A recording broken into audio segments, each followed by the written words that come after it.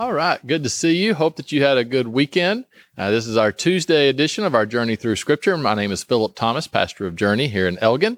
And so we're going to be in the book of Ezekiel today. Our main reading will be from Ezekiel chapter 8 through 11. But I want to read just a little bit in 2 Chronicles chapter 36. This is literally just 3 verses, 13 through 16. And if you remember, we spent a lot of time on Thursday talking about Zedekiah, who was the king in Judah. He basically didn't listen to Jeremiah. Babylon, King Nebuchadnezzar, has put the city of Jerusalem under siege. He's supposed to just give up. That's what God desires. This is the punishment that is coming. But he's being tough and trying to stand up and rebel, and it's just going worse and worse for him and the people. Historically, this siege is horrible, leads to the death of many innocent people. There's even reports of possible cannibalism, all kinds of things that happened during this time.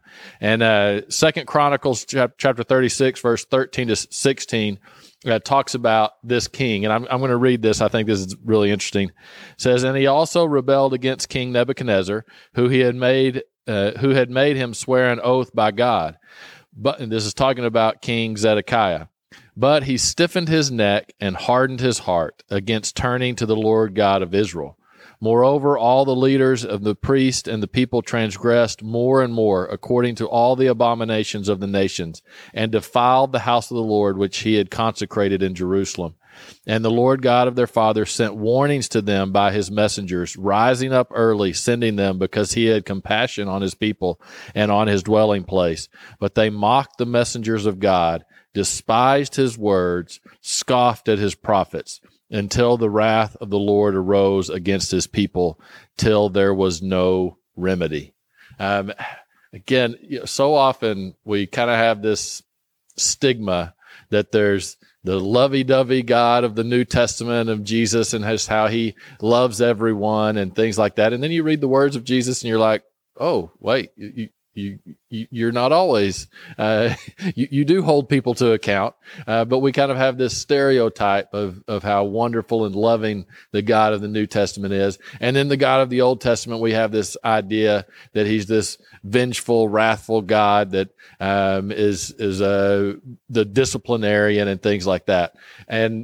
And the reason is because all of these things are written as warnings, either as warnings or they're written in the time where the punishment has come, right? But this is over literally decades where God is sending people, sending prophets, trying to remind the people that they need to turn and follow him. It was warning after warning after warning after warning. And the people continued to turn and go their own way and to worship other gods. And eventually that leads to collapse. And that is where we are. The nation is collapsing. The city is collapsing. And so we see Ezekiel and some of the things that he writes is during this time frame when things are starting to collapse. So chapters 8 through 11 with Ezekiel. Remember, Ezekiel is actually in Babylon, but he's having visions about what is going to be taking place in Jerusalem.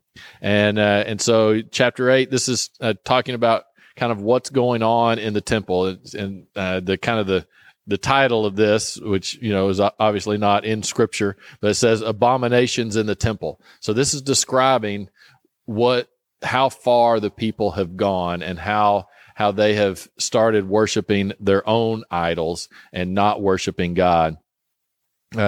Says verse 3, chapter 8, says, "He stretched out the form of a hand and took me by a lock of my hair, and the Spirit lifted me up between earth and heaven and brought me in the visions of God to Jerusalem, to the door of the north gate of the inner court, where the seat of the image of jealousy was, which provokes to jealousy. And behold, the glory of God of Israel was there, like the vision that I saw in the plain." So he's going to go to different gates. It's important to know that gates were more than just a gate. It was actually a room. It was a place that you went into, and then you could either proceed and go further in, or that was as far as you could go. So it's not just a simple gate that swings open. It's actually a whole area that is considered the gate. But this is to the door of the north gate, the inner court, where the seat of the image of jealousy was. Right? We know that God is a jealous God, in that he's not just one of many gods. He's the only true God. And so therefore, worship of any other gods is unacceptable. And so God is a jealous God. He expects worship of him and him alone. Says verse 9, and he said to me, go in and see the wicked abominations which they are doing there. So I went in and saw, and there every sort of creeping thing, abominable beast, and all the idols of the house of Israel portrayed all around the walls. And there stood before them 70 men of the elders of the house of Israel. Each man had a censer in his hand, and a thick cloud of incense went up. Then he said to me, Son of man, have you seen what the elders of the house of Israel do in the dark, every man in the room of his idols? For they say, the Lord does not see us. The Lord has forsaken the land. And so he's talking about what the people are doing in the dark, like what they're doing on their own, that they are worshiping other gods. They are trying to play the game of worshiping God, but yet they are worshiping other gods as well. And their excuse is that the Lord doesn't see us, that he has forsaken the land. So, well, look, bad things are happening to us, so therefore God must not care. God doesn't see us, so therefore we're going to start worshiping other gods as well. But they were worshiping other gods beforehand, which is why they now feel like God has forsaken them, right? So this is, again, it's important as we read these things to look, how does this apply to us today? What can we learn from this today? And, it is, even when we're at that place where it seems like God has forsaken us, one, he hasn't. Two, that doesn't give us the excuse to then say, well, I guess since I'm not getting my way, since things are going bad, I'm just going to start worshiping other gods. No, that is not how this works. If you want to be a person of faith, if you want to seek righteousness and follow God. And so it says, verse 13, and he said to me, turn again, and you will see greater abominations that they are doing. So he brought me to the door of the north gate of the Lord's house, and to my dismay, women were sitting there weeping for Tammuz.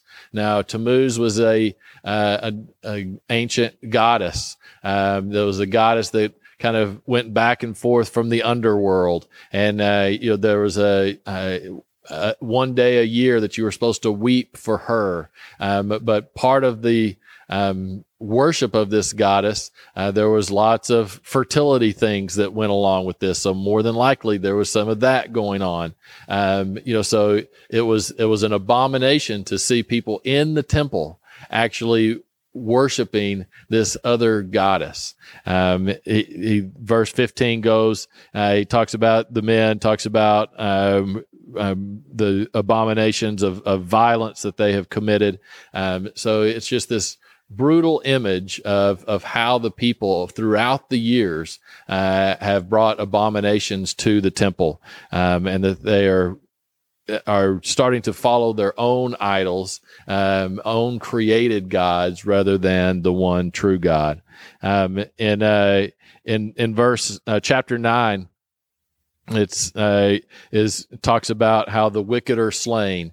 Again, this is all a vision. He's having a vision, and how there will be someone who will go and put a mark on those who weep for for all of the abominations, but then for those who don't care, for those who will not turn to God, they are destroyed. It says, verse 9 of chapter 9, then he said to me, the iniquity of the house of Israel and Judah is exceedingly great, and the land is full of bloodshed, and the city full of perversity.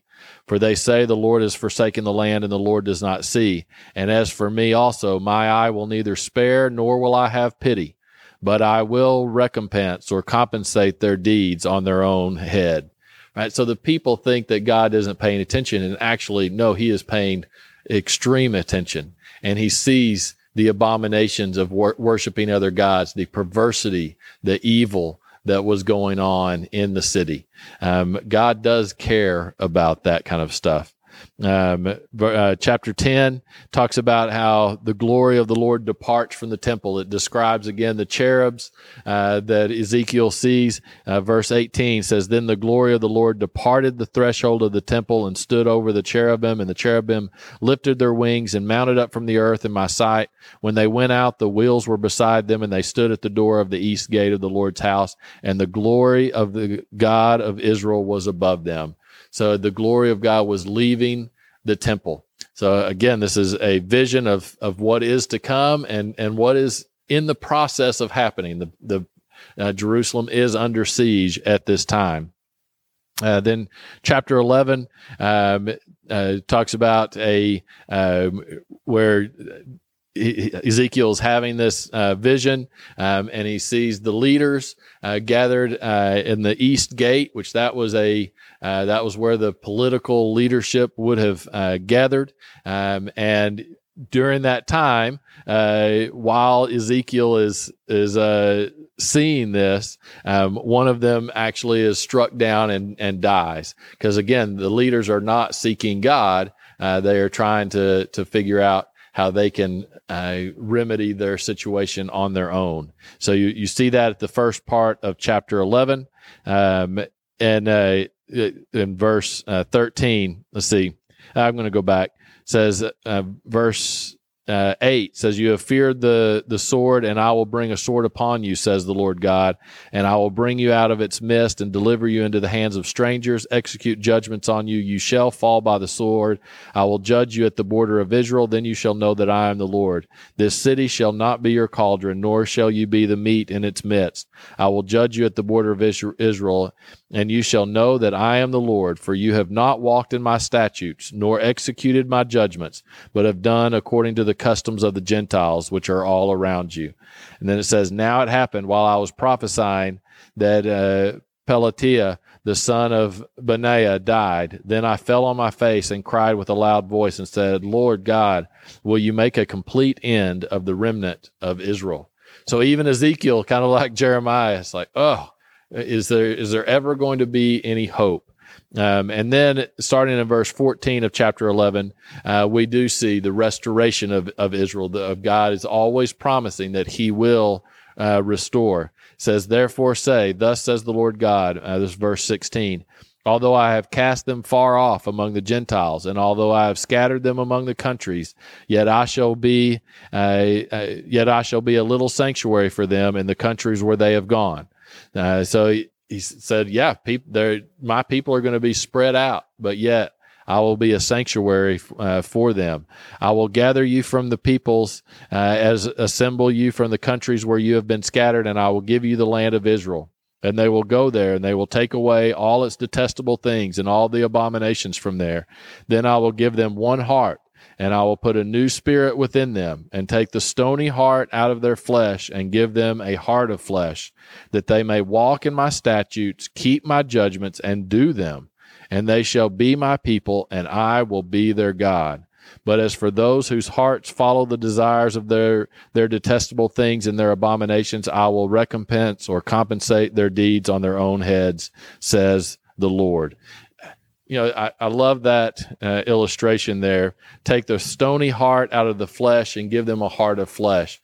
Their hearts had become like stone in their relationship with God, that they did not care to follow God or to worship God, that they just went through the motions. They did it on their own. They created their own gods.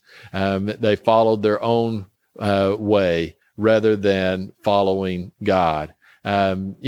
It's easy for us to get a heart of stone and not to be sensitive to our relationship with God and just start taking matters into our own hands. I encourage you to make sure and to ask God to give you that heart of flesh to bring you closer to Him each and every day. All right. For Thursday, going to read a little bit more than normal, quite a bit from Ezekiel, but these are kind of Ezekiel's visions before the fall of Jerusalem.